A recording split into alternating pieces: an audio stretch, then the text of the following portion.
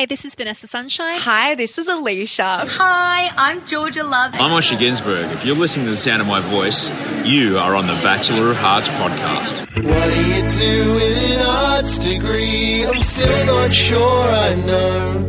I skipped 3 years worth of lectures just to binge watch your full shows. There must be some scholarship for accruing worthless knowledge. It's my only talent, honey, that and losing money. Let your excess text at rest and then just join us while we start on our Bachelor.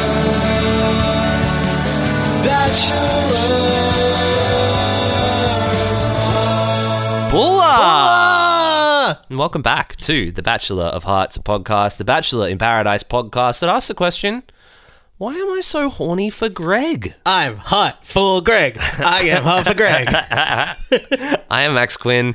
Sipping from a young coconut and unbuttoning his Bulla shirt as we speak is Xavier Rebetsky-Noonan. Hi, Xavier. Hello. Milky. Milky, and joining us for the first time here on the BOH pod. She is the TikTok queen of Australia music. She is your queer content concierge for Proud as Punch. She is God's country's favourite angel. Abby Butler is here. Bulla bitches! Oh my god!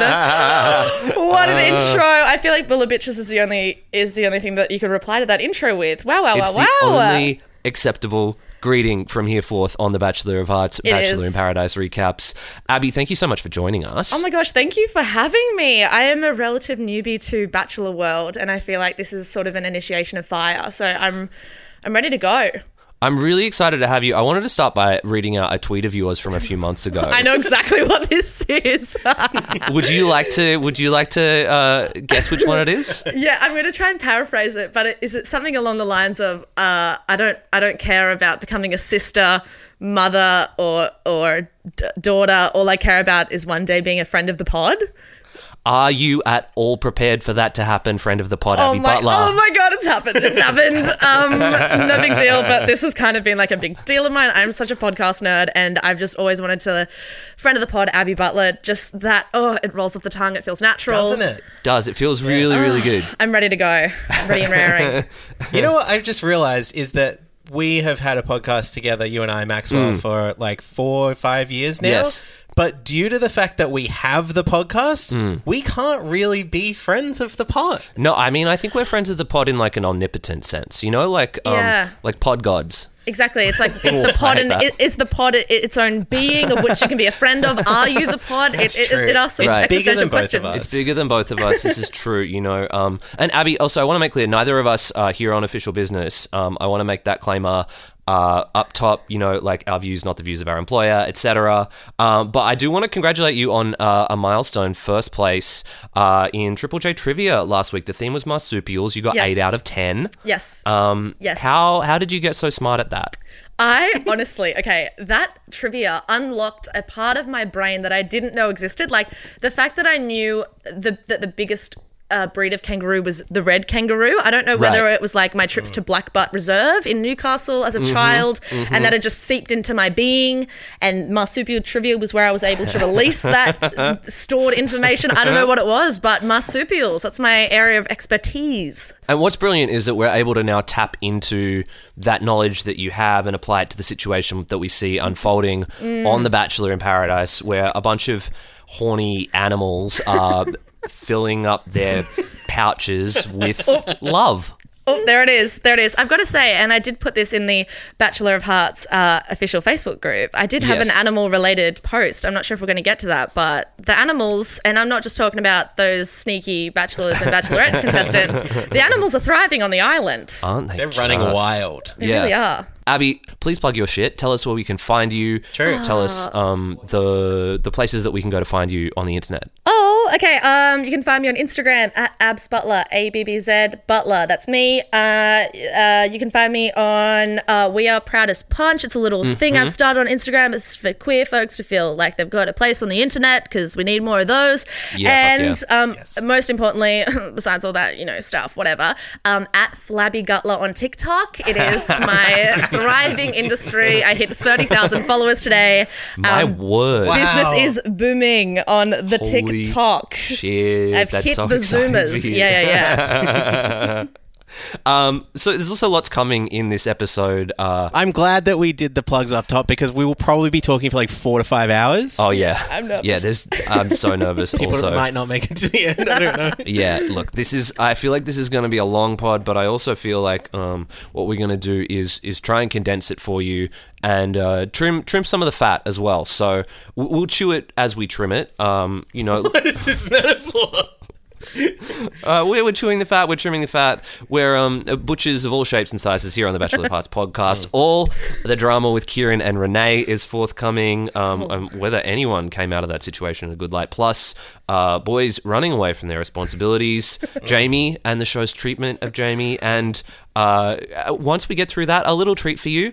Alicia, the return of Alicia. Is it love at first sight with Greg? Yes! The way that it's going to work is we will break it down couple by couple. Probably we will cut a bunch of couples towards the end who didn't do anything this week, but it's no all friend still to come roses on this here. pod. Right, no True. friend roses for us on this pod as we break it down on The Bachelor in Paradise, Australia, Season 3, Episode 3, and Season 3, Episode 4. We begin with Kieran and Renee and also Jess, because this is the hat rack on which all of the drama hangs in these episodes. And in order to do this properly, I think that we need a timeline, okay? Because did anyone else find what happened on the show confusing as shit to try to process? Yes. Everything in this episode built to this explosive reveal at the end. Right. And then after the reveal happened, I was like, wait. Right. And I had to kind of get out the social media and do a bunch of background research and get the little red wire and run it across the... Why can't I think of the words? Murder board. Yeah, the murder board. That's what I'm talking about. That's the thing as well. And because this extended over to other series as well, there's mention of things that are happening in different seasons with different bachelors and bachelorettes. That's, again, why I had to recap via your handy podcast because I had sort of dipped out by the end of Angie's season. So there was a lot there, a lot of assumed knowledge that you sort of had to bring into this app. Right. And so we're going to get you up to speed right now. Last week's recap, Gessler and Connolly posted an actual visual timeline into the Bachelor of Hearts Osh posting group on Facebook. So jump in there and have a look at that if you're a visual learner. But let's begin in the before times, 2018, early 2019, when... Can we do dinosaur noises in the background? Jurassic Park? Yeah. Kieran and Renee are in a relationship in Darwin. So we learn that they're on again, off again for a period of about 18 months. And at some point, I believe the show said that they were also living together. Anyone catch that? I do remember someone saying, I believe it is when Jess and Kieran are on the beach and in a voiceover someone says... this must be so hard for Renee. They were living together as sort of some impression of how serious they were. So this is happening sometime in the late stages of 2018 and early 2019, but by mid-2019, the relationship has soured and Renee is filming The Bachelor as a contestant on Matt Agnew's season. Then, June, July, Kieran is on Angie Kent's season of The Bachelor. They must have a good casting person up in Darwin to get both of these people from this couple and maybe plant the seed for the future. Long game. Yeah, Whoa. long game, right? Yeah. And what we learned this week is that Kieran left Angie's season of The Bachelorette, in part because his nan died, but also in part because he wanted to rekindle things with Renee. That's the big reveal. He left Angie's season to go be with Renee. So dicey. It's so dicey because I also saw on Kieran's Instagram story that he posted, which is really sad that it had to sort of come to this, but he posted photos of the funeral notice and that sort of thing for his nan as if it was some, indication that, I didn't just leave for Renee, I also left my nan, and so people were questioning that intention. Oh, man. Well, very heartbreaking, isn't it? Well, the most tragic part for me. Save you the conspiracy is that- theorist. I know, no, I'm freaking out. Because I'm a member of a lot of like Bachelor Facebook groups and forums and all this kind of shit, which like I'm doing damage to myself by doing this, but like you got to do your work, Right. You got to do your readings. There's a lot of people who aren't satisfied by that explanation and who are like comparing the dates of when they know that certain dates happened in Bachelor with like when that funeral must have been and like interviews that he did around the time, and they're like trying to bust this thing open. It's like at this point you have license to take your foot off the accelerator. Yeah, 100%. Like, we need to divorce that from the narrative because it's gross. It's sad. Really yucky. The more you dig into like someone's relative dying and like this moment of tragedy in their lives, it draws into focus, I think, because a lot of what we try and do, or a lot of what people try and do around The Bachelor, is try and find out the truth of the matter. When I actually think, in all honesty, kind of doesn't matter that much at a certain point, and like, let's just watch a TV show. Yeah. Maybe let these people have like human existences. Exactly. And it's also like two things can be true at once, which we often forget when watching these shows. Like both can, like, it doesn't cancel the other out. Yes. Right. Both things can exist on a continuum. We'll talk exactly about that when it comes to Jamie a little bit later. So next there's a reconciliation. Kieran leaves the show to be with Renee. They're together. And there's also a trip to Bali somewhere in here that Naranga seems to be on. There's a few people in that trip to Bali. I saw some people I guess I don't need to pay lip service to these people, but they're like, these people. Found this group shots. Right. You know, people. Look at who's in there. You know, Okay. All my sock puppet accounts. The entirety of the Bachelor like Facebook group that I'm in with 30,000 members is just me. I have a lot of free time on my hands. So by October, it's off again, and Kieran has become the breakout star on The Bachelorette, and he has also cheated on Renee at a wedding. Bachelor in Paradise films for a few weeks over November and December in 2019. So at the time that they're filming this, what's happened is that Kieran and Renee have both been on 2 reality TV shows now within the span of about 6 months. They've only been properly broken up for about a month after having been together for a year and a half. And now, of all the Bulla banquets in all the world, they had to wander into this one. All I've got to say is that it seemed like a lot of the contestants, and whether it was just because they know how to play the game so well at this stage, but by the time Renee came in, it was almost a surety that she was coming in. Like, they weren't talking about it in terms of like, what if Renee comes in? They were like, she shows up. Yeah, they were like, not only is Renee coming in, but she will come in today. Like, they were talking about it in terms of specific times that she was going to come in. Right, and how accustomed these people must be to this storytelling process that they've willingly signed themselves up for. So, also Jess is the other part of this, because she's in super deep. We have to make this clear that it's not Jess the mayor from Noosa. It's not Jess the mayor from Noosa from last season. Oh, wait, it's not? I need to change my notes. Damn it.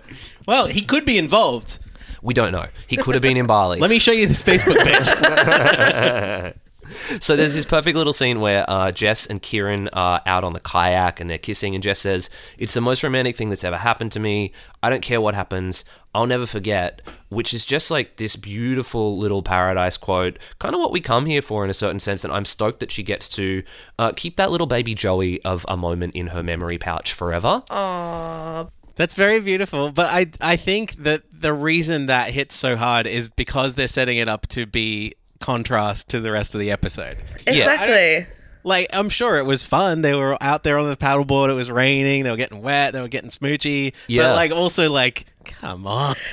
I was going to say, I was kind of watching that, and she was like, it's the most romantic moment of my entire life. And I was like, paddleboarding in the rain? Question mark? Like, I don't know if I consider myself a bit of a romantic, but paddleboarding in the rain? In the rain? Is the most romantic moment you've ever had. Okay, go off. Yeah. I don't know. You do you. Yeah. Right. So what happens is exactly as you say, is that this like beautiful paddleboarding in the rain Joey is about to digivolve into a full-on motherfucking boxing kangaroo. That really swole kangaroo that like... Yeah, and that pouch of memories, turns out it's full of lies and maybe frogs. This is an incredible analogy. Yeah, I'm just... I can dip out at this stage. I'm ready to sit back and listen. I'm going home. Yeah. Osher is here in his white chinos to invite everyone to the Bulla banquet, and it's going to be, quote, all about Renee. Osh says there's more to discuss about Kieran and Renee, and then Tim reveals his suspicion that Naranga and Renee are now, in fact, a thing. Renanga? No? Wait, is that like their couple that, though. name?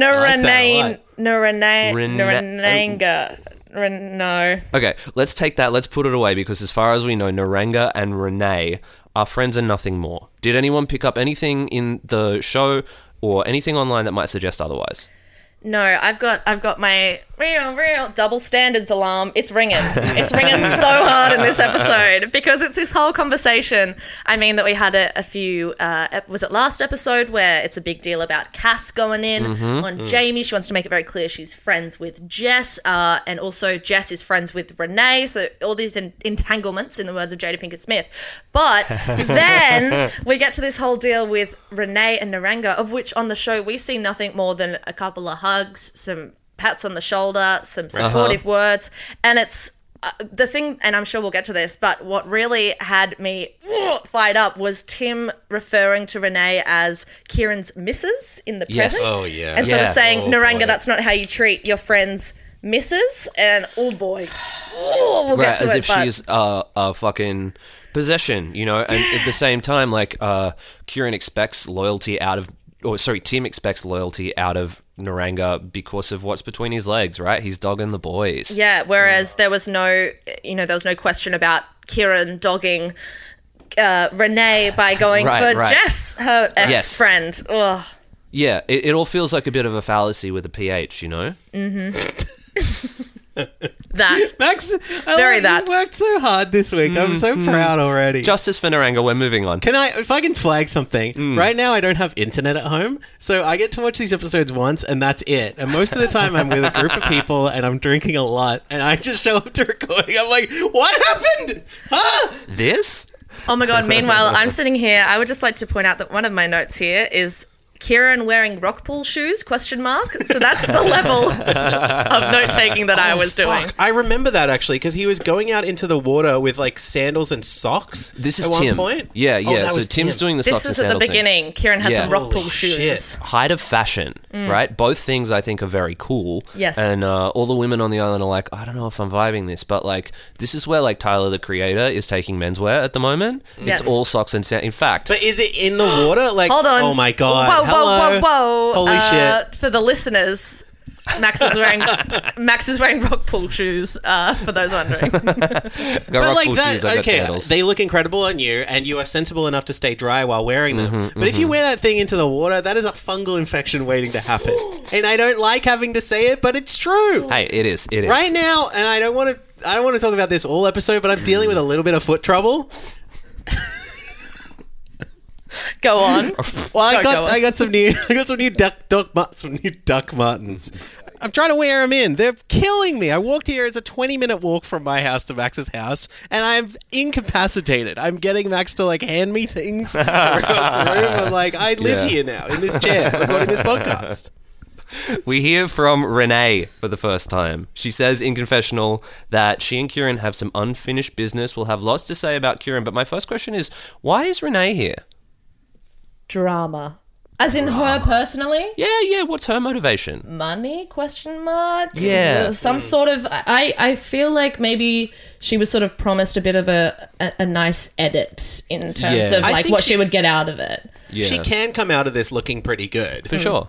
And kind of just being like a boss bitch, you know, like Yeah. being like, you know, reclaiming the narrative that no one really knew anyway. But like, you know, just being like, this bad thing happened to me and I'm going to be resilient, and, you know, like she comes off looking like a cool legend. Yeah, right. And she stares fucking daggers across the table at every person at the Bulla banquet. This is where all this drama sort of centers around. And I want to say, like, you're right. It's absolutely her prerogative to go on the show for financial reasons or for whatever. But I guess if I were weighing up the options of experiencing that trauma and having it play out on television or simply not, hey, I don't know. Yeah. I'll cut and run, but I'm not everyone. That's the thing. And also, one of the things that she says is, I could spill the beans and you'll look like a piece of shit. So maybe that was one of her intentions as well. And she delivers that line with such intense severity that only could come from an Australian TV show, I think. Oh, absolutely. Where she's like, I'm here. I just rocked up at the Buller banquet. And it's like, holy shit. Ow, I felt that. Renee arrives at the Buller banquet and she does not want a bar of Kieran, who goes big. He addresses the group here and he says, I think she's a beautiful person, before actually then addressing Renee in the first person, like she's the person version of a noun and not the thing version of a noun. And he continues, what I did to you was wrong. I'm so sorry. It was a dick move. I'm sorry for hurting you the way I did. I don't want no hard feeling between us. Who do I turn to here? I don't think he is trying at all with this. Okay. I think he is giving about 10%, but really he is already just frustrated that he has to address it. That's the vibe that I get. He seems like he's just trying to dismiss this thing. He's like, "Go on, we're having dinner at the banquet. Let's sweep this under the rug. I don't want to talk about it." Because that's the thing, from the very moment that Osher announced that it was going to be something about Renee, he was furious. And I think that was bottled inside, and he just thought, look, I'll just address it straight up and it'll be done. And then when, spoiler alert, it was not done, he was like, what the hell? But I said sorry.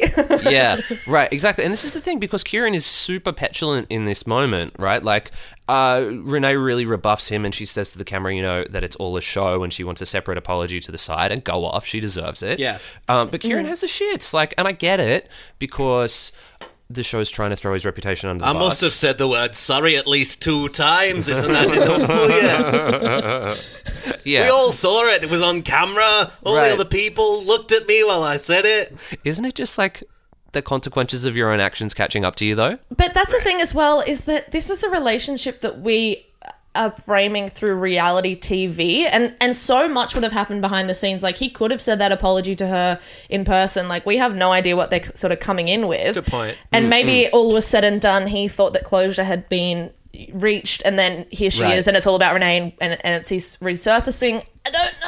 I don't know. Yeah, so we open up the Buller box, which is I'm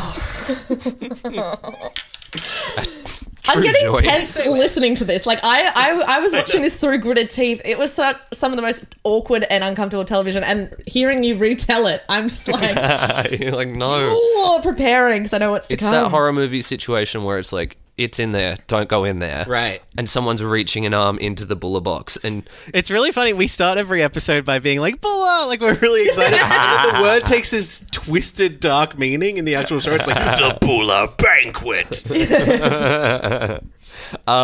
yeah, so basically they open up the box and Kieran's being peppered with questions and he gets 2 in.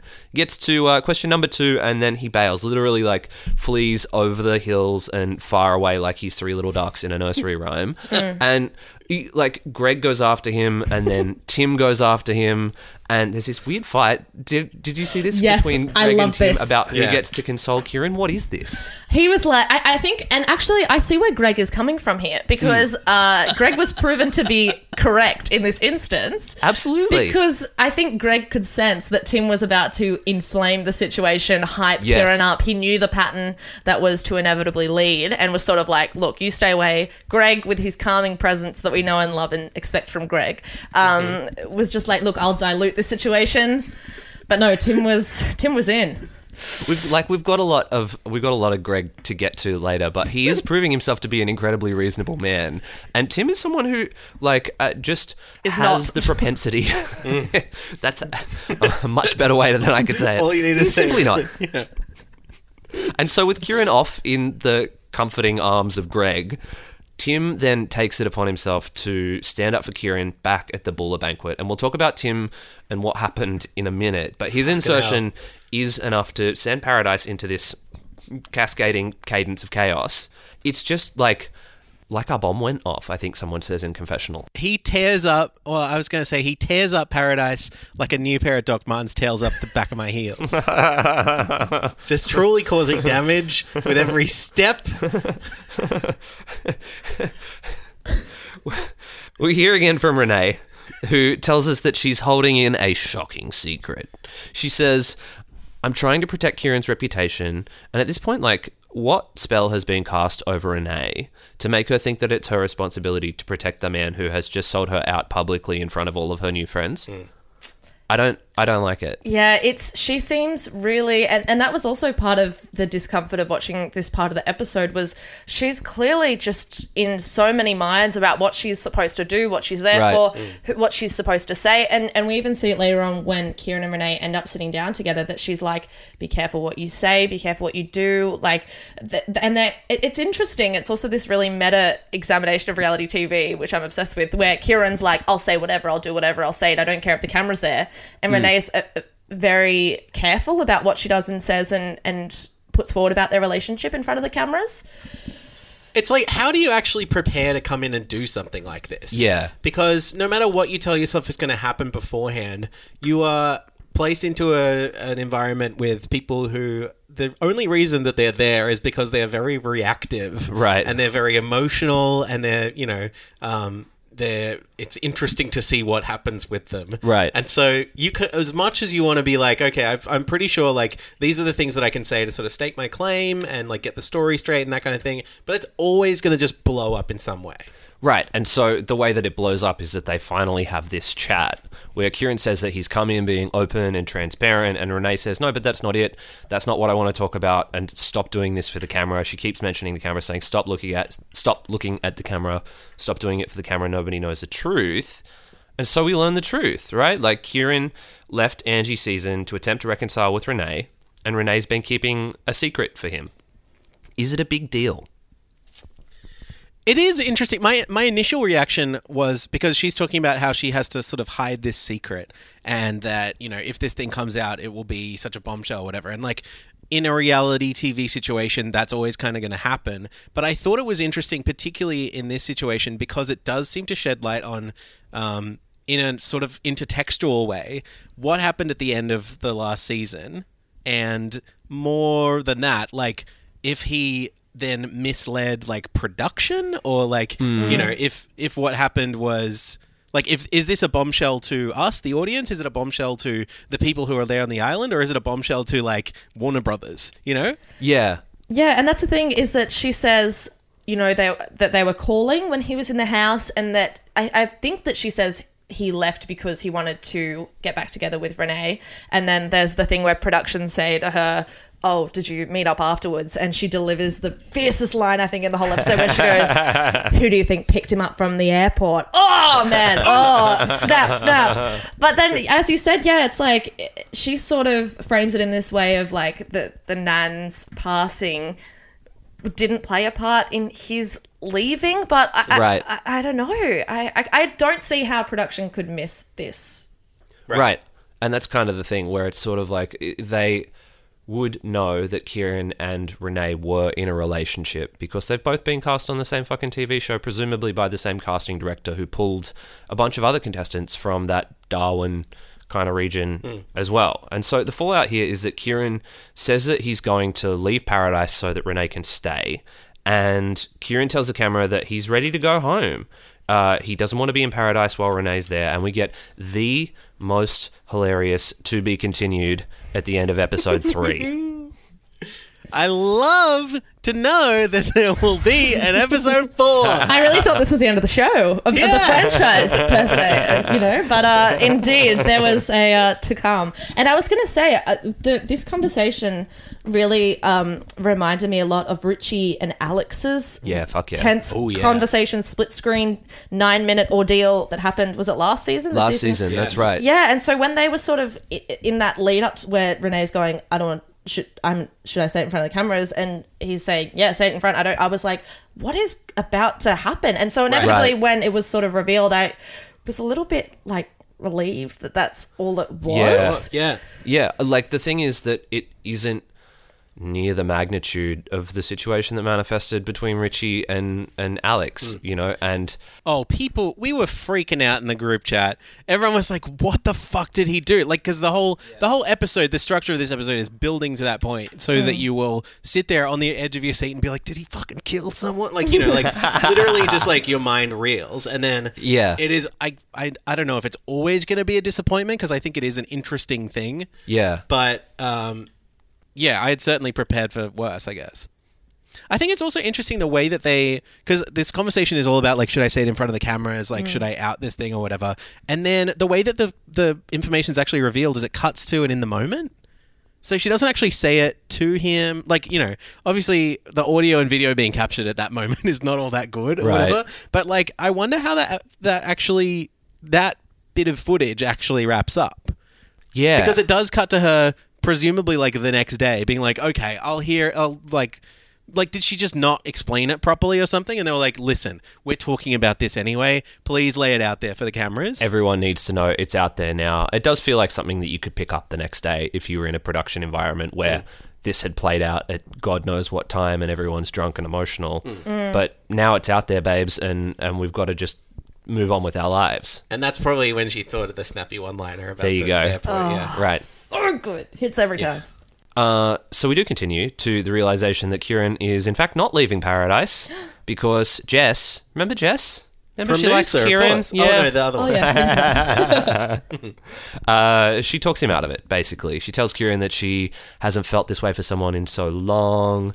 And I just want to take a quick second to say that the emotional labor that is placed on the shoulders of the women on this show because these men struggle to or outright can't regulate their emotions is fucking astounding. Like we'll talk to Tim's whole thing in a minute, but like with Kieran, I felt like saying like, you're just having a panic attack, dude. Yeah, exactly. And there's this, I mean, it happens every season and in every show where the timeline of a regular relationship is just rapidly like condensed to a matter of days, a matter of weeks. And so by whatever, day 3, day 4, the first week of this relationship, if you've been with someone from day 1, it's like they talk to it, it's like, oh yeah, they're like husband and wife, like they're married. And so with that comes the expected emotional labor of having a relationship of that intensity, when in reality you've known this person for like 2 days. You mightn't have slept with them in the same room, like you know barely anything about them, and yet we'll get to like Brittany, but she's shouldered with this responsibility of like, go deal with your man. And it's like, he is a man who can deal with his own feelings? Question mark? Right, maybe? No. right, exactly. And like, it's his responsibility to learn to do that. Otherwise, like, what are we going to do? What, are you just going to keep rubbing his head when he blows shit up and storms off? It is such a pattern on Paradise of men being presented with the consequences of their behavior and them continuing to misbehave in their response to that feedback, and then women again having to like solve the problem and soothe their ego and that sort of thing. It's like it's so exhausting. And also with men just saying, oh well, I'm gonna leave. That's it then. Right. If this isn't resolved, I'm going. And then it's expected of the women in the show to go pick up the pieces, to chase after them, to fix the situation so that the show can keep going normally and the boys can have their little tantrum. Right, and this is the flight instinct that we kind of talked about on the last episode, where the boys are like, well, I can't deal with my emotions, so I'm just going to leave Fiji. Yes. Funnily enough, emotions only exist in Fiji. Yeah. That's why we're able to keep it so And there's only 2 ways to deal with them, is getting your head scratched and leaving the country. Anyway, he absolutely does not leave Kieran, and we see next to nothing of him for the rest of episode 4 until Jess gives him her rose at the end. And Christ, I want to keep talking about it, but we don't have time for his shit anymore, and we have to keep moving on. I almost want to revisit the rose ceremony at the end because it is such a weird one where like everything has been building to this like cataclysmic moment or whatever, and then we ignore it, and then at the end he stays. Let's leave him. Let's leave Kieran there. Well, I mean, guys, they did have that barbecue the next day. And as they said, it was like nothing before happened because they had a barbecue, they played some cricket, and good day. Seriously though, and I think we're about to talk about Tim, but I think this is the reason that Tim sticks around. Yeah. Is that he's like, oh, I've decided it's not, everyone's gonna have a barbecue. And like, face up to your responsibilities. Yeah. You didn't even bring the barbecue. But they had pineapple at the barbecue, Xavier. I think you're forgetting. It's true. A sweet treat.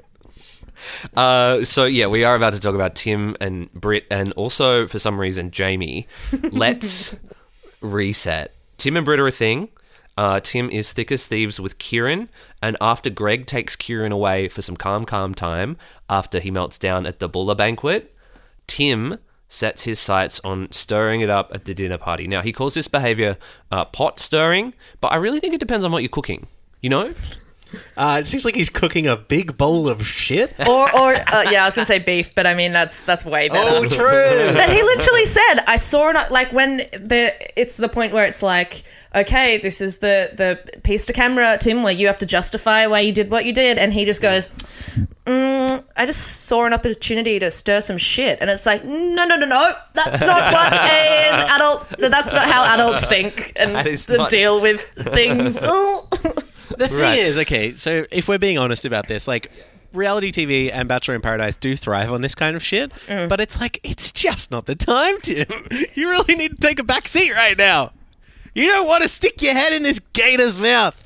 You don't want to wear these Doc Martens. This is the thing, right? Where you're like, man, I love you for so many of the reasons why this is a problem. Right. Yeah. You know? And I have such goodwill towards Tim that I'm more inclined to forgive him for what has happened than I am Kieran with what has happened to him, you know, but I think that it's important that we hold everyone to an equal standard.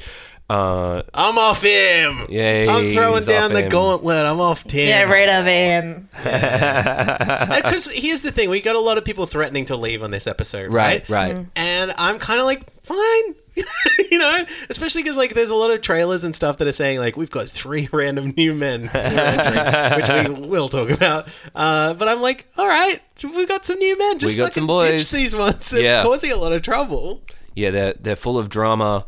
And basically, like, Tim goes in on Cass and then Naranga and then Greg in what I think is an attempt to, like, deflect attention away from what Kieran's done and onto, like, what's been going on in Paradise. You know, like, I think he's kind of trying to say, like pot kettle or something. Yeah, I don't know, because it's like in an alternate universe, there could be some way where Tim's like, oh, hell yeah, it's my time to just like roast everyone at the table. Here we go. Yeah. But he just comes off looking like an absolute dick. This is Right. it. It's delivered with such hostility that Yeah. it takes away from any opportunity they might have had to be funny or to do any of the stuff that we have found charming in the past on the show, because it's aggressive, you know? I think the best that it got was when he said, sorry, excuse me, I'm just here for the fish. I don't want any drama. I'm just here for the fish. Big drama's here, Renee. Get used to it, babes. Look, not bad. Put it on a shirt. It's a great shirt.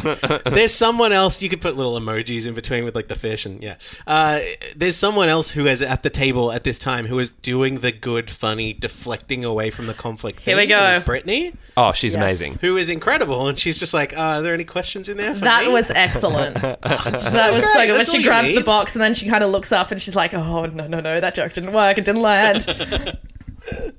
So the confusing thing here for me is that Tim is not unperceptive when it comes to this, right? Like, we've seen him be a pretty perceptive dude in him talking about his relationship with Jamie, and eventually he does realize that he's out of line. But again, it's this thing of like regulating our emotions and how probably that's amplified by alcohol, because suddenly Tim decides that now he is the person who wants to go home because he thinks that nobody will respect him anymore. Yep. Did anyone lose respect for Tim in this moment? I think a lot of them did, honestly. Yeah. Yeah. Yeah, I'm just like, when he is hitting, when he is good, he is so good. Yeah. But in a moment like this, I'm like, I don't know if we need this flavor in the stew right now. Right. You know? Yeah, I found it to be really almost attention-seeking behavior in some sense, Yeah. because that's like what he does best. He does silly things. He does his little boxing thing. Ha ha ha. Everyone's laughing, so he does it a bit bigger. Everyone's Yep. laughing even more. Does it a bit bigger. All eyes are on Tim. And so with this situation, I don't think, and this is, I really don't want to psychoanalyze. This is a reality show. Obviously, Right, that's right. always what we're looking at. But it just seemed like, okay, that joke didn't hit. Go a bit bigger. That roast didn't hit. Got to get more. Go Yeah. bigger, go bigger, go bigger until it just explodes, and inevitably everyone's hurt in the end. And to that end, I don't think my expectations or understanding of who Tim is or what he's about really changed from that exchange. You know, like, I just sort of sat there thinking, like, this is who you are. This is the kind of thing that you will do. And as a reality TV character, like, I'm here for a lot of it, but I'm not here for that. And I think that that's where a lot of people and a lot of his friends and Britt, who he's in a Bachelor in Paradise relationship with, that's where they kind of all drew the line. You know, my understanding of Jamie definitely changed because when he learned that Tim was packing his bags to leave, like, Jamie becomes quite inconsolable. You know, he's like begging Tim and he's really weeping and telling Tim that he can't stand the thought of not waking up and seeing him in the morning because he's his best friend. This was like astonishing and concerning television, both at the same time. Yeah. It was so hard to watch. Like, yeah. And I was, you know, I've had my problems with Jamie over the course of the show. Right. I would never have guessed that I would watch this episode and be concerned about the way that Jamie is being treated by the show. But it really seemed like he was being the butt of a joke.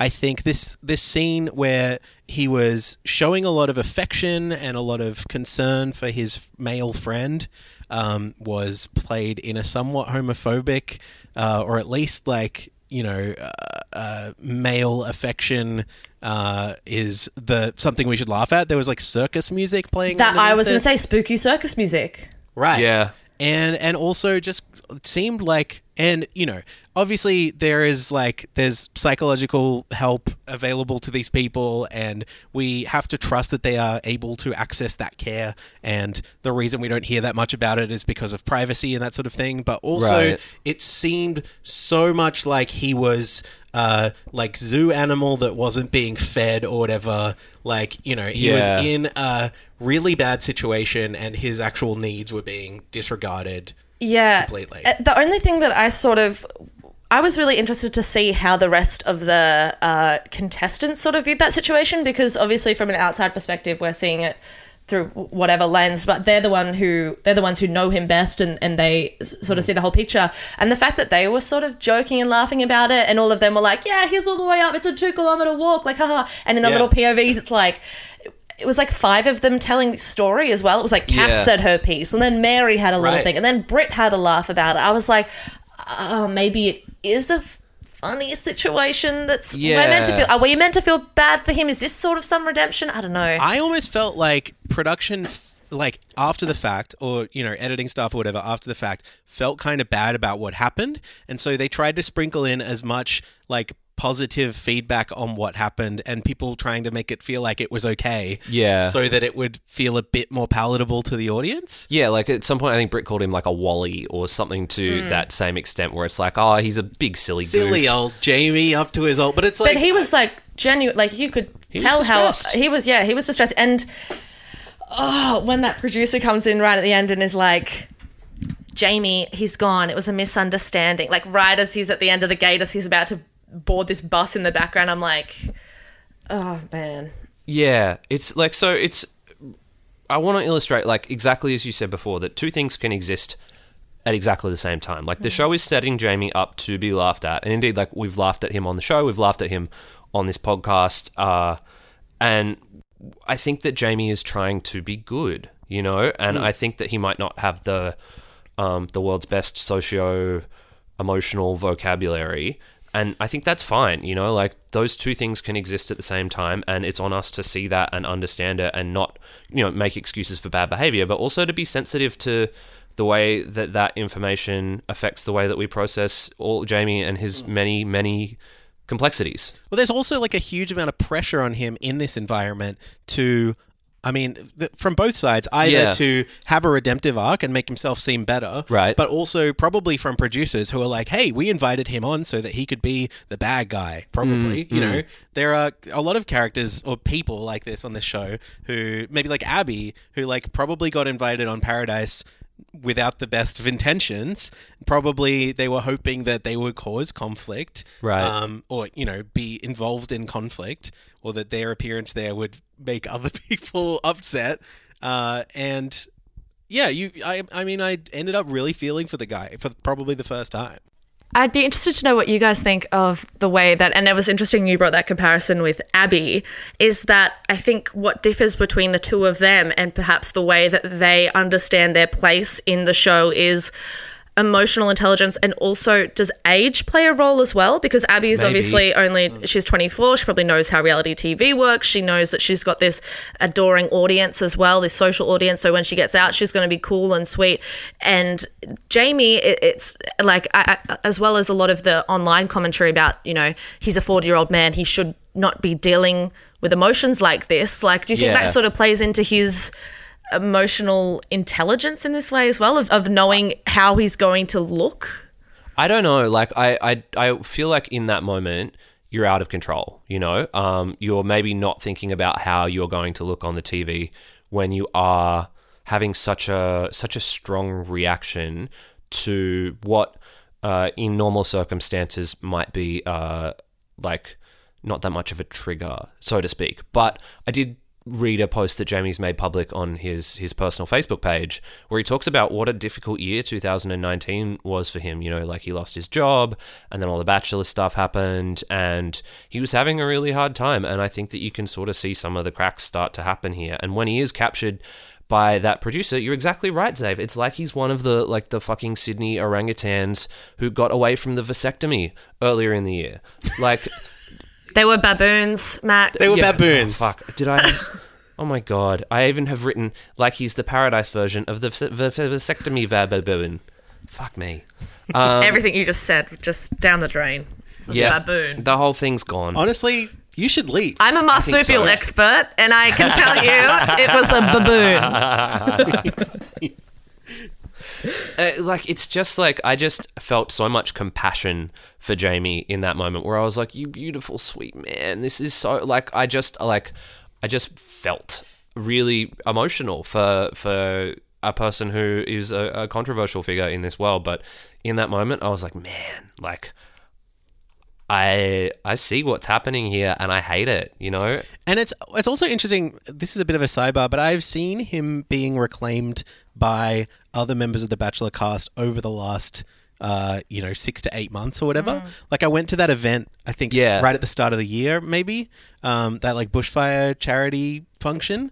And he was there and he was like arm in arm with all of the rest of the cast. And I was like, I can't fucking believe this. Right. This guy was such a bastard. Like, why is he having, why is he best friends with everybody? And now I'm like, well, that was probably after Paradise shot. Yeah. And word probably travels around those circles that he's actually a real human being. I mean, I imagine that was probably the case to begin with. Yeah. When I reflect on it. But, yeah.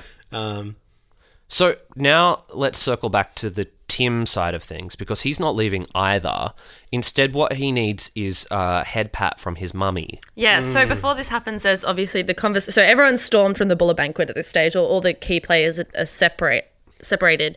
And Jamie is on the little lounge. He's had this conversation with Tim. Tim's like, I'm leaving, I'm storming, I've packed my bags.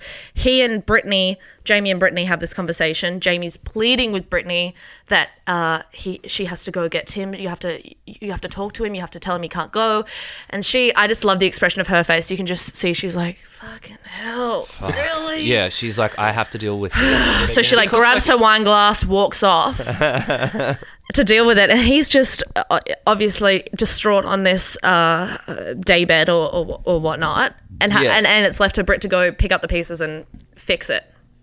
This is like, both men are so incompetent in this moment, and Brittany like is just grabbing her wine and walking off like a fucking boss as the world burns behind her. And like, I just like, under her breath, in much the same way that Abby said that Jake Ellis was boring last week, like, I was truly expecting her to just be like, fucking idiots, and then just like take Tim in, and she pats his head. But it's at this time that she realizes that, hey, she kind of has feelings for Tim, which I don't know, like, I don't know what about that brings that out, but it is like interesting that the idea that she might lose this man that she's grown attached to is what propagates a deeper emotional connection in spite of everything that played out over the course of the Buller banquet. Yeah, and they're sitting there. Brittany's stroking his hair, which looks a little bit gross after all that paddleboarding. Yeah, and then she's like, and in this moment, you know, it's when I really realized, and then that's when you sort of realize as well, oh, Tim's got no consequences for this. Okay, Yeah. cool. So he's not going to leave. He's not losing that part of the show. Britt's going to forgive him here. He's still got Kieran. They're still the big dogs of the mansion. They're still the alphas. Cool. Yep. And the show is supposed, like, by this time next week, what's going to happen is that we'll get exactly the same confessional from Tim that we used to get, where it's like, I did a fucking bleh. Naughty boy. And then, yeah, exactly, right? And I decided to put the thongs on my hands and walk around on my hands. Oh no, I putting laughed at money on that. that happening. You got me. Damn it. yeah, it's like, and I would laugh at it, but the show is just Well, it's like, better than putting bloody Doc Martens on your hands and walking around on them, let me tell you. Get bloody blisters on your hands, no thank you. How many times do you think I could do that joke? I don't. I don't want to know. Let's see. Yeah. But yeah, the show's going to be like, you love him, you forgive him, and probably we will. I'm holding this grudge. Yeah. I'm going to say, like, probably the majority of viewers will. I think is maybe more what you mean. And maybe we will, like, silently harbor our But own it's thoughts just, about it. it's because he's hot and charming and blokey. Like, that's Yeah. literally it. It's like Jamie also, like, has this storm off moment. Obviously, Tim does get quite emotional, but maybe not to the extent of Jamie. But Yeah. if Jamie was young, hot, had long hair and was a bit taller, then, like, it'd probably be the same result. Right, 100%. And I think he is filling a need in the Australian public. Not to go too deep on this or whatever, but like we were so collectively disappointed by the Honey Badger, and I Yeah. think Tim like is such like the exact same sort of like jigsaw puzzle that is the same shape but a different color, but you can just jam it in there and be like, okay, Literally. And Brittany's like, I don't usually go for guys like this. hilarious. Yeah, when she said that, I was like, Excuse me. what? I don't profess to know the rest of your dating history, but like Yeah. we've seen some of it. Like, this dude could get a tradie undies contract if he wanted it. Like, this second, he I would give just him- have to call them up. I give him a year. Yeah. Yeah. Yeah. Right? And then it'll, like, I can just see, like, the two of them in the one ad together, and it'll be like the Spider-Man meme where they look at each other, Yeah. and she's going to be at home sipping on her wine and like, doing "Ugh." exactly the same thing where she's just like, fucking... Except that Tim's like, I put the undies on my hands and I'm walking around with them. That's where we leave it. That's where we finish with Tim and Britt. It is time. Finally, let's reward ourselves with something nice, which is Alicia and Greg and also 3 other men. Hold the show. When he said something nice, Please. I was like raking my brain. I was like, what was the nice thing? I think I had a nice dinner that night while we were watching. Just nice fish, apparently. Apparently there's Oh, nice yeah, fish yeah. at the Bulla Banquet. So we're introduced to this woman named Anthea. And it's very odd because she looks like our good friend Alicia. Mm-hmm. She talks like her. They behave similarly. What's her surname? Wait, what? I don't know. Are you just going to... Faking There you go. bad turn.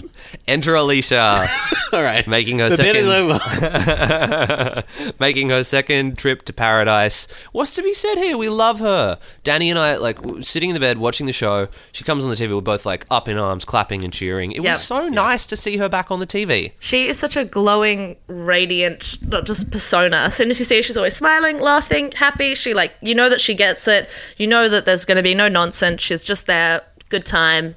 She's there to find love. And she is also like the angel of this series. Right, 100%. Like they are like, okay, we're not fucking with you. Like Yeah. you went through a lot last time. We're going to talk about that. You also got the most incredible glow up last time where you went from like kind of perceived to be a villain character to turning into a real person whose emotions and relationship we care about.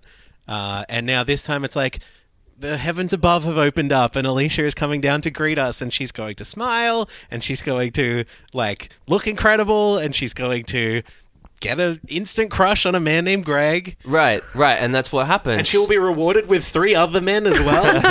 Yeah, it's almost in that moment like she's Osha's co-host. Like when you see them and Yes. it's like, Right. you've got this task and she's like, alrighty, here we go. I know Sounds good. what to Yeah. do. Yeah, I've got my little scavenger hunt. Let's get it. She's just seasoned at TV at this point, and what happens, exactly as you say, she walks in and seated at the right hand of the mother is this beautiful blonde bombshell called Greg Smith. Is that his real surname? Yes. Wow. Oh Yes, man, it I thought is. he couldn't get more generic. But he's hot and he's nice and he's tall and we've seen him already be emotionally responsible. He has been here the whole time. He's been here the whole time. He's gone We've seen paddleboarding him- once or Yeah, twice. look, we've seen him. Did he have a bit of a thing with Helena? Helena?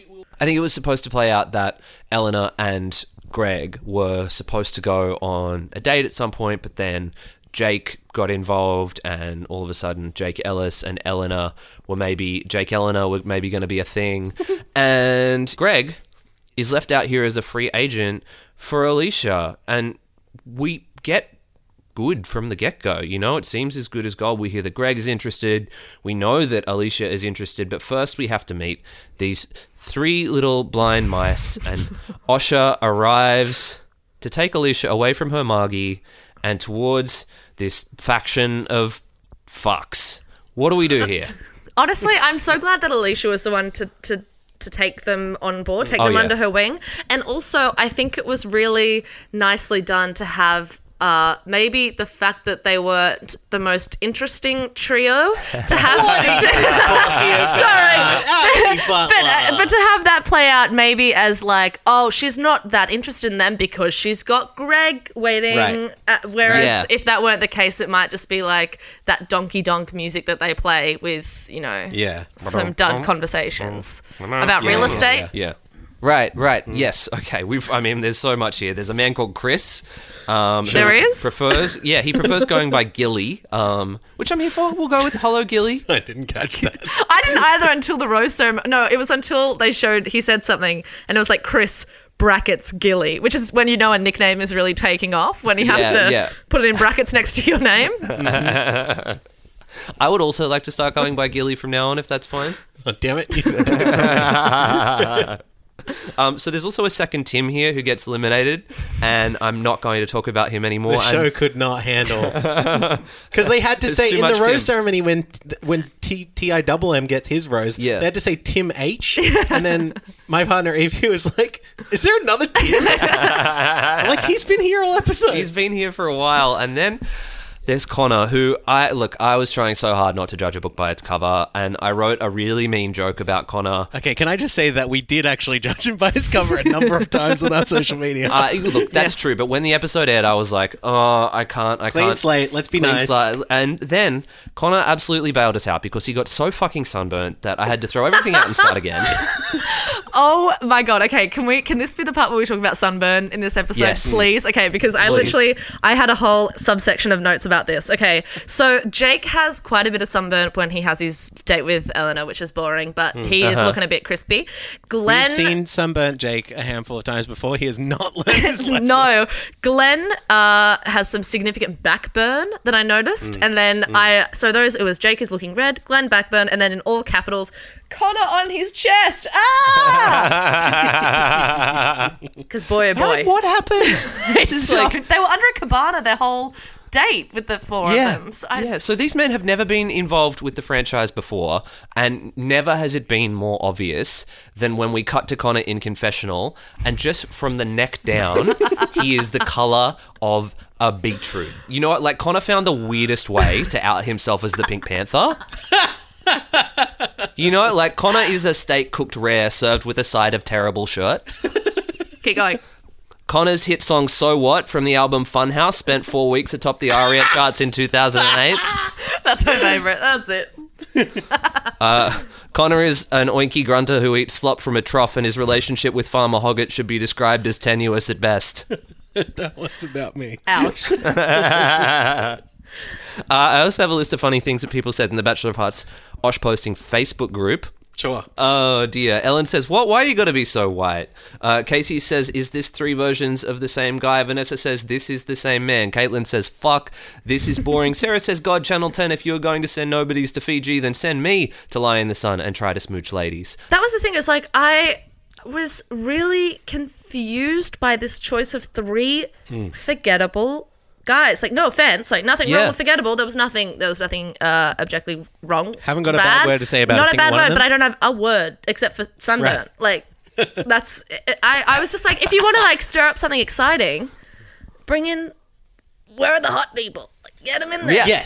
Yes. Whether it be this is your opportunity to have people. I mean, we don't know. I mean, maybe they are like all gay, and we'll find out in the next few days. I don't think so. But, you know, like there are ways that you can do this thing where you cast random people and it can be maybe... Make them random people from other shows. Make them random. Like, it was just like, they are random. And that I don't think is enough of an exciting twist that it's just like... They've never been on the show Have before. one of them be, like, secretly a robot, one of them is a talking dog, and one of them has, like, 3 eyeballs or something. You know, like, if we're... Well, okay, that's maybe a different show, but I would watch that one. Or they're all like, oh, yeah, I don't know. It was just so... Clearly, from when that press shot came out, it was so clear what the result was going to be. It was just landing with a fucking thud. It just like, I feel so sorry for their social media team where they're like, we're going to roll out this picture and they know what the result's going to be, but they have to do it because this is the decision that the show has made. And here we go. And it absolutely happened. It was just like, all of these men were roasted in more than just the literal sense. And can I say, God almighty, can I just say, as someone who did used to work in reality TV social media over here, that those moments are both the days where you're like, hell yeah, and also like, oh God, because it really is like, you know that these 3 guys are sitting at home really excited for their moment in the sun. Wasn't as good as yours, but then you just preempt that you know what's going to happen. I feel a bit bad as well because I, like, immediately when the press photo got posted and they were all tagged in it on Instagram, I was like, cool, 3 people who have never been on the show before. I'm going to get in on the ground floor. I'm going to see how many followers they have right now, and I'm going to see how many followers they have after their episode airs. Right. And so, you know, there's one of them that I think his name's Connor, who's like, you know, the most featured one. There's another one who I'm sure has a name, and then there's the other one who I don't believe he actually exists, and I may have imagined him. Gillian Tim. Okay, and I'm being a little disrespectful, but the one of them, and I don't know if one of them had about 150 followers to begin with, and then I checked back and it had barely climbed an inch. I was just like, yikes, this whole thing has just been a failure. Like, I hope that he has some fun memories from this time. As we said, literally haven't got a bad word to say about him. I'm sure he was great. It didn't seem to be up anyone's alley. It was probably a weird thing for all of them to experience. Yeah. Because as they joined the group, everyone's like, "Wait, I don't think I've seen that." Was quite series, funny. or... Yeah. What show were you on? Yeah, It's such a fascinating question. Yeah, Brittany sort of being like, "Excuse us, what season were you? Excuse me." But then they all had to say it like wouldn't they do it in a more organized way of being like, yes, men, welcome. What seasons were you? Oh, you what? Oh, but instead it was like they were all talking to. It was this big like gangle of people, it was and like then seagulls. Don't you think? Like, I think it's especially interesting because I don't think we're going to have any international people in this season, which is something that we've come to get used to from the last couple, and it's kind of. I mean, it's kind of fortuitous to not have international travel waved in our face at this point in time. But also, like, I think that's why everyone's asking, because they're like, oh, I guess I've never watched, like, Bachelor Thailand, or, like, I think there's now a version in the Netherlands or something. Right. Like, they're like, oh, I'm expecting this to be a regular thing. And they're like, no. This is, we've I am completely... simply some guy. I may know someone on the staff, or the connection remains a complete mystery. I'm dying to find out how this happened. Yeah, I don't know. I was also going to say, by this stage, speaking of new guys, have we gotten to the point where there has been one of the wildest entrances of all time of the other new guy, in which somebody, I think it's Eleanor, says, it looked like there was a moving boy out in the ocean, which looks like 7 kilometers out to sea. And I was like, oh, it's just Tim has fallen off his paddleboard. But no. It is Aquaman emerging from the ocean. But yeah, because they've got these incredibly, like, 4K Ultra HD cameras, and they're zoomed within an inch of their life onto the furthest reaches of the horizon. It's like that shot in Lawrence of Arabia where, like, there's a man on a camel, but you think it's just a mirage. And it was coming in horizontally. Was he dropped in off a boat? Was he at the other island? Like, I want to know all of the logistics of this situation. Also, fortunate that they caught him when he was so far off, because what if he did this big long swim and they only saw him when he got on the beach? Oh, I was obsessed. I was obsessed with that moment. And he looked phenomenal when he was doing it, didn't he? Damn.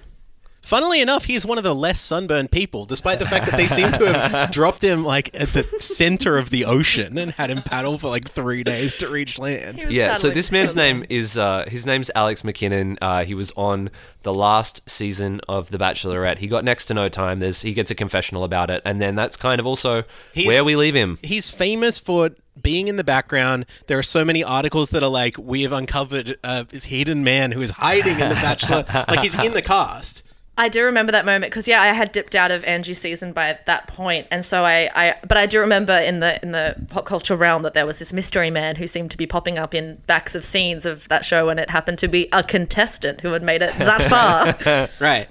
But yeah, he also doesn't really get much camera time in this either. So I'm like, why are we doing this? Yeah. What are you doing here? I feel confident that he will have a bit more time because, like, you could say the same thing about Greg for the first 2 episodes, right? Sure. And now he is a prominent cast member, I would say. So things could be about to change. Yeah, by the end of that episode, there's sort of, or is it when he enters when it hints about how Renee sort of might be a little bit interested, but then Kieran's a friend of his, so that also could potentially play out. There's a lot of stuff to come. Abby, can we ask you a little bit more? Are you allowed to talk about your social media moderating history for reality television? Sure thing. What happened and what did you learn? So I'm sure that it's not a big deal. I used to work at Channel 7, and so I moderated shows like My Kitchen Rules and House Rules and Dance Boss, which was a personal favorite of mine, hosted by Danny Minogue. But yeah, it's like, it's tense. It's crazy to see how people get so hooked and so invested in these shows, and also how it's very blatant that people tend to go for the nasty fights, drama, that sort of stuff is what performs really well for those audiences, which is, I don't know, unsurprising because we're sitting here talking about it, but yeah. Right, exactly. You know, they're the hooks, and it's what people like to see because we're curious creatures, and we love watching other people fight and standing around in a circle going fight, except now it happens on the internet. I was going to say curious creatures like the koala, which... Indeed. Take it away. I have no evidence to back that up. That's all I got. I don't actually think they are that curious. They are kinda just hang marsupials, out. though. That's They are. true. Yep. Checkmate. That's all I got for you. Blinky, Nutsy, Chlamydia? Splodge the kangaroo, chlamydia. Yeah, there's a whole lot of stuff going on. Let's get back to Alicia, though. No, I You was still remember her? going with the koala thing, actually. Eucalyptus. Alicia's not connecting with any of these koalas. How about that? We can say that. No. She's But she gets the most incredible edit. This sequence where she is on a date with the 3 of them, but then like a thought bubble pops up and it's Glenn. Oh, give that editor $1 million. Yeah, who's in the thought bubble? Did I say Greg? Greg. Greg. Yeah, that's his name. That's his name. Oh my God, that's so embarrassing. Yes. What we see is that Greg kind of is having it for Alicia as well. And the way that it manifests is that he now takes it upon himself to break up with Eleanor before he even has had a chance to have a real conversation with Alicia. And he does it really responsibly. He does it again. You know, we see him break up with Eleanor like he is a human adult, which I also just want to set that against the backdrop of him communicating openly and responsibly. And last season, Jules communicating like a fucking Teletubby. Oh my God. And they do show that little montage as well of Jules and that famous quote of him being like, we're mates that also kiss. And that's Yeah. a thing, which is just the grimy. Like, if that's your little supercut of coming from a reality TV show, you must be so disappointed in yourself. But yeah, it's definitely juxtaposed between the two of them, between Greg and Jules.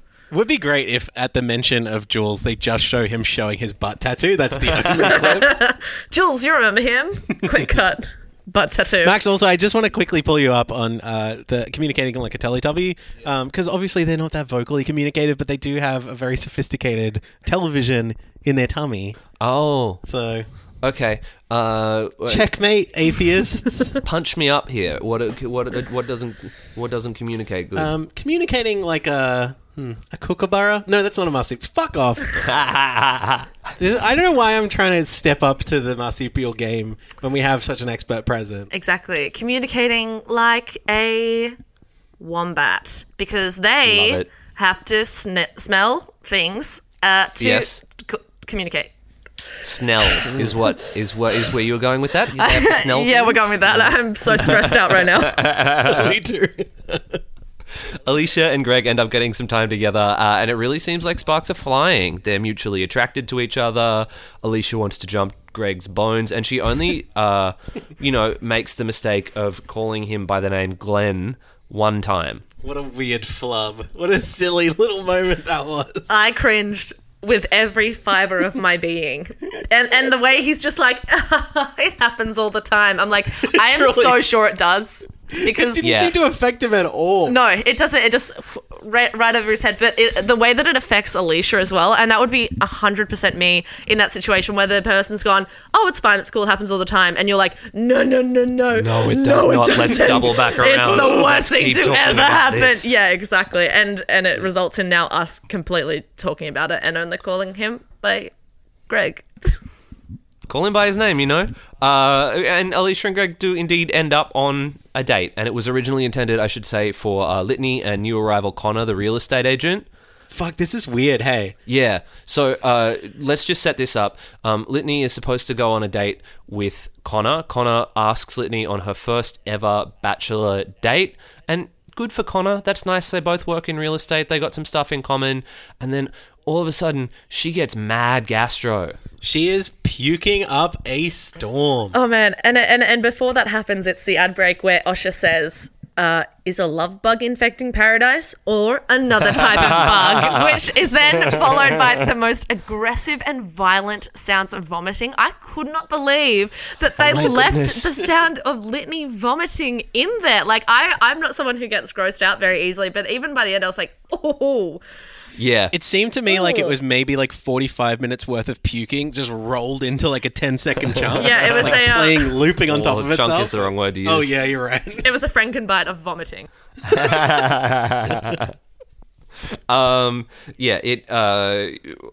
So obviously Litany has to self-isolate for 14 days and wear a mask, the whole bit. Everyone's like, big mood. Yeah, exactly. We all know what it's like. And instead, Greg and Alicia get to go on this date instead, and we're really getting oily. Greg is like, I've prepared something for us to do. Like, they won't quite cop to the fact that they're literally just going, like, they're like, well, we have a reservation. Someone has to use it. Can you imagine Connor on this date? Oh, I can't imagine Connor. Oh, I just want to see Litany on this date. Yeah, True. that's it. Like, she would be incredible on this Yeah. date. Like, put her on this date wrapped in a banana leaf with this man called Connor, who we don't know. No. What's our emotional attachment to this banana leaf man? Here's the thing, though. I think we've seen what that date would be before, which is like they're laughing through it. It's super awkward. They're like, we're not really. Wouldn't it be funny if we? But what we actually get is this like kind of pretty intimate, like two people like really suddenly seeming to connect pretty well and like fully going for it. Like neither of them is like shying out of it. They're making sure each other is comfortable and that kind of thing. But they're like, we're actually on this date. Like, let's do it. You know, Let's go. Let's And touch some body parts. that's what happens. They oil each other up. They do the SPFs with the sunscreen, and Finally, it's such a responsible scene. Can you imagine if my someone's the heart. producers in there replacing the oil bottles with banana boat in there? And Glenn is going heavy not only on the sunscreen, Wait, but who also is? Greg is going heavy not only on the sunscreen, but also the communication here, which we love to fucking see. He says, "There's butterflies in my stomach, looking in her eyes. I've never felt these things before in my life. I'm so happy in this moment." What a fucking genuine boy. Yeah, it was very cute. But I've got to say that because there was this big emphasis on, Greg, he's saying all the right things, he's doing the right things, he's communicating well. But my theory, if I'm playing devil's advocate, is that he says the right thing, but he just says the same right thing like a couple times. And so he's not saying the wrong thing, but I did clock that he says, when you walked in, I knew I had to do something. About 3 times. So, like, it's not the wrong thing, but I think he just slides in the same, like, really cute, adorable, romantic lines. And Alicia's, like, loving it. Of course, he would be. But, I think, like, Alicia has enough charisma for the two of them. And I 100%. think Greg seems like a pretty solid and good dude. He is not, like, what you would picture in your mind as a reality TV show character. He's kind of just like a guy. Would you, Max? You're making a face like you don't He agree. was my winner pick for last season of The Bachelor based only on his bio. I don't remember the bio. So it was like, I mean, all the bios were pretty condensed, but I looked at a hot, tall, blonde dude who was like self-deprecating, and I was like, okay, you know, I can see it. And I feel like what we've seen of Greg so far is that he's been pretty reasonable and pretty, I mean, like, all of the other women call him the most eligible bachelor on the island, and it's like, why aren't any of you what's going on? Why aren't Because you making that move? nice guys finish last, guys. Don't you know that? If you've got good communication skills, shit. the ladies want nothing to do with ya. They don't Girls want want none the of it. bad boys. Bad They want boys. the bad boys. They want bad boys for life. They want bad boys with rock pool shoes, okay? Don't get it twisted. Rockpool Shoes is a not bad Triple J Unearthed rap name. I was gonna say band name, rap name. Yeah. Yeah. Fully. Bad boy in We'll the go there rock later. pool shoes. Now we've gone into Unearthed High territory. Hell I was yeah. gonna say that sounds like a young adult novel. But still, you know, Alicia has her wits about her. Like, I think, like you, maybe she's picked up on this thing that Glenn said the same thing 3 times. And maybe she ends up deciding that the reason that he said it 3 times is because he means it. But at the very least, she's like being pretty wily as they settle on the couch, being like, we've got the chemistry, but I need to know if there's something more and something deeper. Yeah. And it really seems like there might be. I feel like I don't know. I Pretty like fucking this. strong start. Yeah, and that's the thing. It's like, it is their first date. So if that whole Right. deep connection isn't there right away, that's probably normal. Maybe not by Bachelor in Paradise standards, where they're not saying I love you by the end of their banana leaf wrapped massage, but like by regular time standards, I feel like having that sort of conversation after meeting someone for the first time and going on a date is pretty solid. Right, and the point at which Alicia's like, and we'll have 3 kids. Oh. And Immediately clocks what she's doing though and is like, "Wah!" oh no.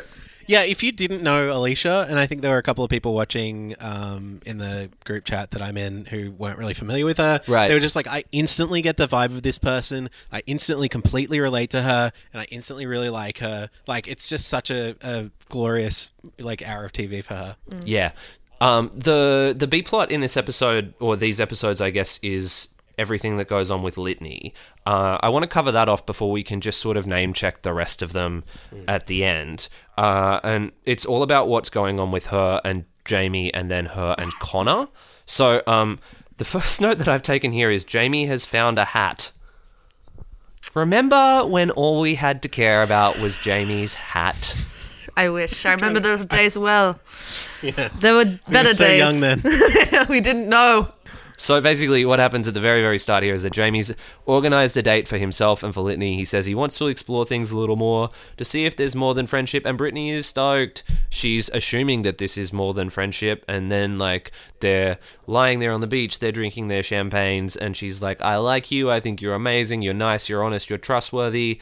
And Jamie is like, have you ever watched one of those fishing shows and they catch a trout? You know, and the trout just sort of like flops on a boat. And the fisherman's doing all they can to get this trout. They are pulling out all the stops. They're doing the licking of the lips. They're telling the trout Right, they're a doing secret. the full trout pout. They're doing Yes. the full trout pout. They're saying they're doing a bit of a giggle to the trout, and the trout's just like off the boat. It is on the seat. I don't know fishing, but The trout's like, I want none of what you have for me. the trout's like, you're such a good friend, fisherman.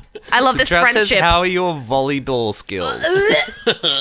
It was such a, oh man, it just there was a TikTok that I saw the other day that was a real, like, how straight people on dates communicate, and it was like, yeah, and then the other person's like, yeah, yeah, and at one point it was like, that was their whole conversation of him going, Right. yes, Yes. and then her going, yeah, and just I looking. do think so. I do agree with yes, and I was just, it was so uncomfy to watch. It reminded me, like, exactly as you say, like that TikTok, but also the internet video of from years ago where the guy describes his reaction talking to a friend who's in the wrong. And he's yes. like, totally agree, babes. Oh, yeah. Yes, 100% agree. 100%. Oh my God. And that, yes. And you, Also, yes. Oh, And if he had have just said that, no, yeah, I know. yeah. Yeah. And that's the thing, is that, yeah, you're right. Yeah, you're right.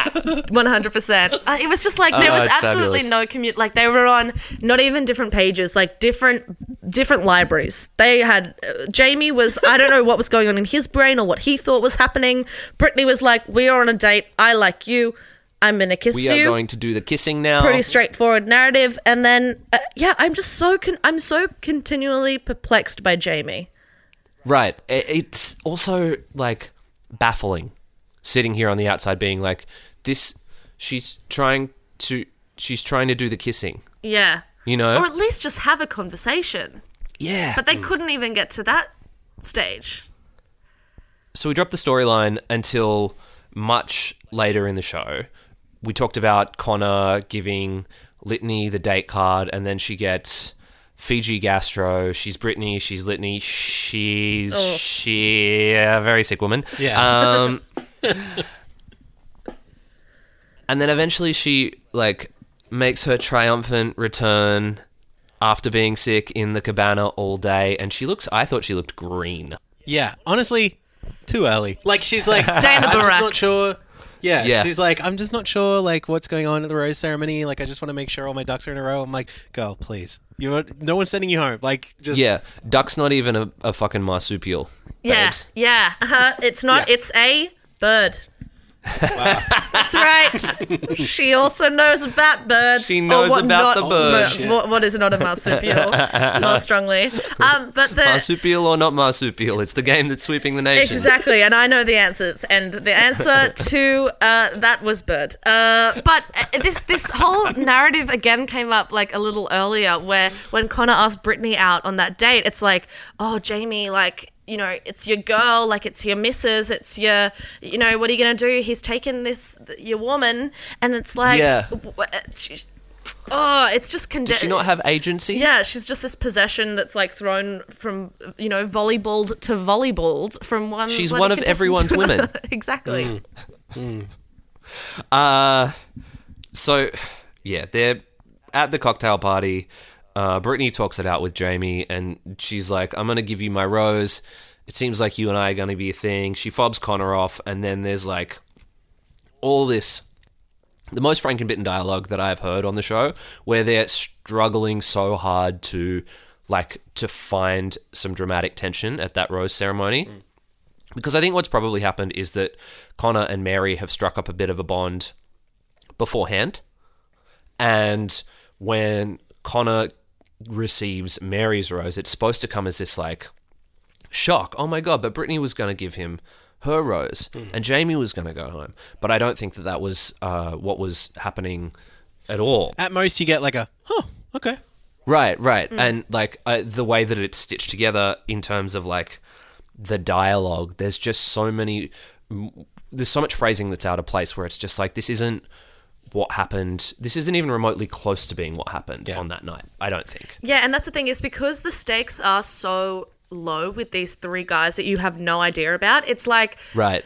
honestly, like Eleanor could have picked one of them, and you're kind of like, oh, well, you know, there's not that many viable dude options, so it's not as though she's picking him because she's madly in love with him, in the same way that Mary picking Connor was like, oh, it's your choices are sort of limited. It almost feels like they're placed in there with the expectation that someone is really going to want to chuck out someone else. Like, everyone expects that so-and-so is going to give, you know, Tim a rose, and then, shock, it went to Tim, you know? But I don't think that really happens. Right. Like, it doesn't line up that way, because, I mean, partially because Jake just bails.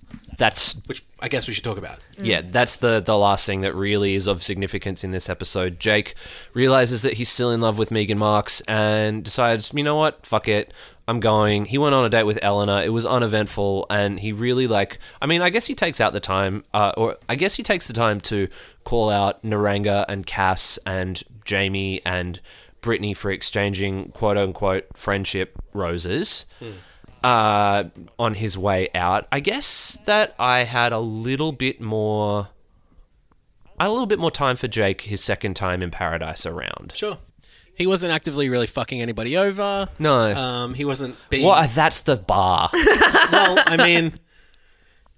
yeah, I've kind of had my problems with Jake, although he's not necessarily one of the worst people on this show. He's not. But we've just been shown so many worse people that I question whether or not that I'm just desensitized to him, or whether he's just like grown up over the last 3 years, and that's also fine. I'm also so curious to see now what happens with him and Megan, because like they don't really touch on what their communications were before he went in, but like, is Megan watching this at home being like, what the hell? Like, are they together now? What happened when he left? I have an update on that if you would like one. Oh my gosh. But before you get to it, the thing I was going to say is when Jake and Eleanor are on their date and he's talking about how much he misses Megan, and when just before the rose ceremony, it's this cut of him talking to everyone saying, I love Megan, I'm in love with my ex, I want to see my ex. Do you think that if it was a woman talking about how much she wants her ex, it would have been played out with like the donkey donk music?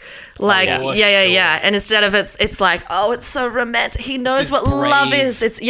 But I feel like it would have been like this crazy psycho girl who wants her ex.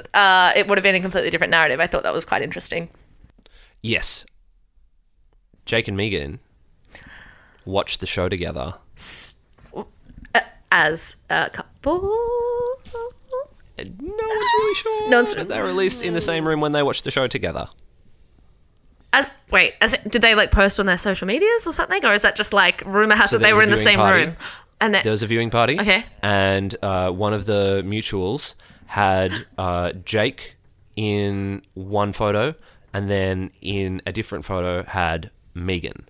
And they're clearly in the same room, clearly watched the episode together. And then there's an interview with Jake in, I don't know, fucking Now or something, where he talks about how they did, in fact, watch the episode together, and it is still a conversation that they're having. They've got an open mind, and we'll see what happens. It is impossible to be in the same room with someone else and not be in a relationship with them. yes. Oh, I'm not in the same room, and therefore I'm not in love. But yeah, I think that's gonna be so interesting to see how that plays out. And I would love to hear Megan's perspective on where she was at that point, and Absolutely. and Yeah. how she's I think feeling that's about the it. real missing point, the real missing piece here. Yeah. Will we get it? Find out as we send an email to megan.marks@gmail.com and see what happens. She is now private on Instagram, so is that what is she hiding? No, I'm kidding. People have a right to their privacy. She's not hiding anything. What is she hiding? I will say the Bachelor of Arts podcast is one of the trusted followers. So You're in there. if You're the there's anything mole. to be learned. Oh, yeah. Well, because we always do. Well, I'm a member of some Facebook groups. I don't know if I mentioned it. Christ. We always do the groundwork and the research ahead of time. Yeah, one of those Facebook groups is like the Doc Martin Cut Ankle Society or something, right? That's right, yeah. There's an appreciation group, which I left, and then I joined the depreciation group. Yeah, which is incidentally what's happening to the value of your shoes every time you wear them. And in fact, the value of my Achilles tendons. And especially when you wear them on your hands, you silly boy. Walk around with them in your hands. But it's so fun and quirky. So who else do we have to like vaguely mention who was in the background of this episode? Cass and Naranga gave each other roses. There was some foot rubs. We don't like Cass. Naranga was like fully in episode 3. Like He was in both like, episodes for a bit. He was like fully mentioned by name. But it was also in the context of only being friends. Right. Right. Yeah, not considered as a legitimate romantic interest, and in fact made a point of not being considered a legitimate romantic interest by Cass, who says that he's giving her friendship foot rubs. I don't know nothing about friendship foot rubs, but maybe that's just my friends. Maybe I gotta get some better friends. Yeah, you got to It's get true. some friends, and then you got to put those corns up, baby. Yuck. Nasty, yucky. Gross. Max, you know I'm going through some foot trouble right now. No. Oh, Who else, Max? Who else? Come on, talk me through it. Who else? Who else is left? Okay, Eleanor gave her rose to Aquaman, Alex McKinnon. Jason Momoa, yes. Fuck yeah. Yes. Great And- fucking movie. I'll stand on the soapbox about it. My partner Evie won't let me talk about it. She's so sick of me talking about This it. is not a safe space. Well, okay, I'll start my own podcast. And Renee gives hers to Renee gives hers to Gilly. Yep. Is there anyone else? Oh, Mary gives hers to Connor. Mm-hmm. That's it. I think Mary and Connor might be a thing. You think? Yeah, I just have my spidey senses about that one. Connor seems like, because he's such an unknown quantity, he might have the completely incompatible with the television show Bachelor in Paradise. Connor says that he's the king of Tasmania on his Facebook. Is he really? Yes. I was going to say he might have the incompatible skill, like the skill that no one on this show has, of respecting the time of Mary and treating her like a human person who deserves love. I hope that Mary can become the second Mary to be the Queen of Tasmania. Wow. But not if it has anything to do with Connor. She deserves someone. I mean, maybe he is super fun and also has some funny quips. We don't know. We don't know. I am really trying my absolute best. The other thing I guess we maybe should talk about with Mary and Cass is like their role in bullying Abby. Oh yeah, this is gross. Cabana drama, you mean? Cabana drama. The extra 10 Channel 10 socials bonus content Cabana Web drama. series. They're like, clearly 4 episodes a week is not enough television. Here is a bit more. I mean, I kind of liked it. Me too. Oh, yeah, me too. Give me Come some on, Cabana what else am I here drama. for? But I mean, I say I liked it, but also it was like very difficult to look at and made me very uncomfortable. Which essentially it's sort of like a backroom conversation, well, a cabana conversation between Mary and Cass, where they were talking about, in a very negative way, Abby's behavior and Abby's presence there, and specifically calling out things like the fact that she was wearing a bikini In the pool. paradise. My Huh? goodness. In the pool? Yeah, they really sound like Cabana drama piranhas.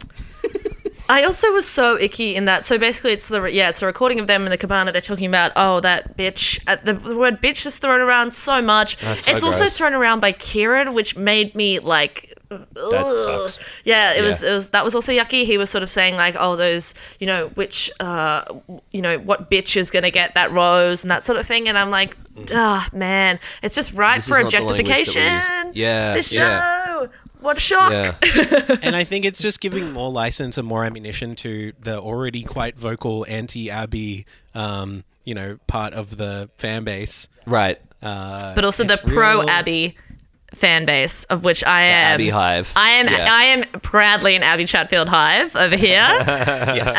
And it was yucky, and I think that Cass is really, at least on socials, I don't know whether within the show and whether this sort of Jake turn of, she's giving friendship roses, but she's shaping out to not be super likable as a character. Right.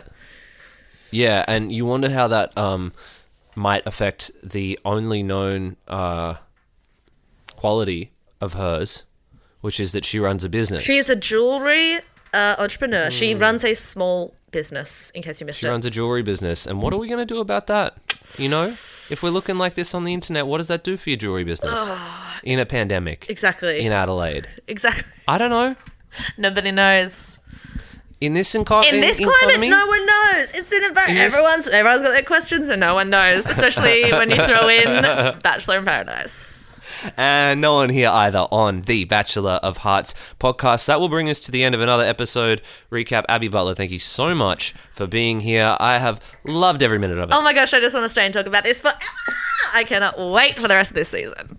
It's insane, the production schedule, Zave. Yeah, so I touched on this a second ago, is they have ramped it up. I don't know why. There's a lot of speculation in the Facebook group about, like, do they just not want people to watch it or something? It's crazy that they've hung onto it for this long, and then they're now deciding to broadcast the rest of the series in 2 chunks. I'm trying not to use that word. It's a bit gross. 2 Blocks. sections of 4 episodes, 4 nights in a row. Each one of them an hour and a half. Good luck, you two. Yeah, strap in. Thank you so much. We are brave and intrepid explorers into an unknown Fijian universe here on the Bachelor of Hearts podcast. Get at her at Flabby Gutler on TikTok, Hell yeah. at Abs Butler on Instagram. You. Find her beautiful, queer, inclusive space at We Are Proud as Punch on Instagram. Abby Butler, thank you so very much. Bull up, but whatever it is for goodbye, bitches. It's been such a treat. Thank you so much. Well, Xavier. Well, Max. Or should I say Maxwell? Hey, what a fun episode. Oh, incredible. Probably the best episode of a podcast ever made. I would say so. It's always difficult to top last week, but I think we've done it again. I've heard Serial is coming back, and the Serial production are making a new show. Chun. And by that I mean we are hosting the new season of Serial at the end of our regular episodes. We are discovering a lot of things, just like the investigative team of Ezra Koenig and whoever else. But one thing that we've discovered is a great friend in Abby Butler. Lovely Abby Butler. Hey, Abby's our friend. We also came here, I don't know if you know this, but we came here to make friends. Yeah, as a matter of fact, we did. And so if you would like to join the illustrious ranks, come on down to social media. Yeehaw! Strap on your boots, and unless they're Doc Martens, and then come on down. Somehow you've combined The Price is Right with the game where they scale the mountain on The Price is Right. It's both of them. At the same time, Bachelor of Hearts Osh Posting is where you can find us. On Facebook. And if you like Instagram, it's owned by Facebook, but your choice, you know. You can do what you want. Mostly at pictures. BOH Pod. That's where you can get at us. We are here every single day of the week and so many more. This is your house. I live elsewhere. Find us on Twitter at BOH Pod. Find me on Twitter at Xavier N. That's Xavier N. I'm Sarah Koenig. We are out. We love you. Goodbye.